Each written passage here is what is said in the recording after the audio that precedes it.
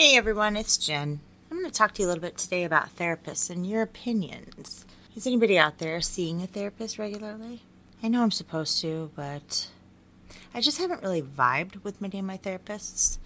It's like when I get in the office and I sit down, they don't give me any direction. And I'm a type of person that needs direction.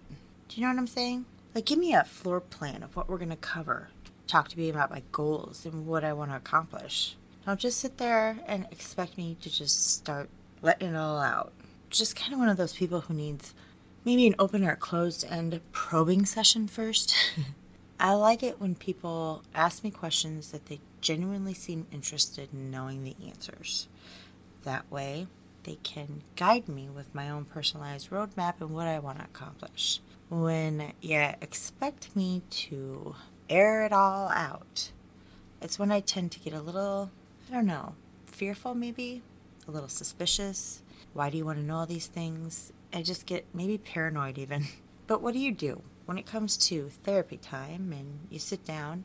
How do you feel about your therapist? Do you feel like you really connect, or is there something missing? I have a great therapist right now. She just doesn't do anything for me except for let me talk and cry, which I could do here at home when the kids are in school. So let me know about your therapist or what you like or dislike about therapy. Till then.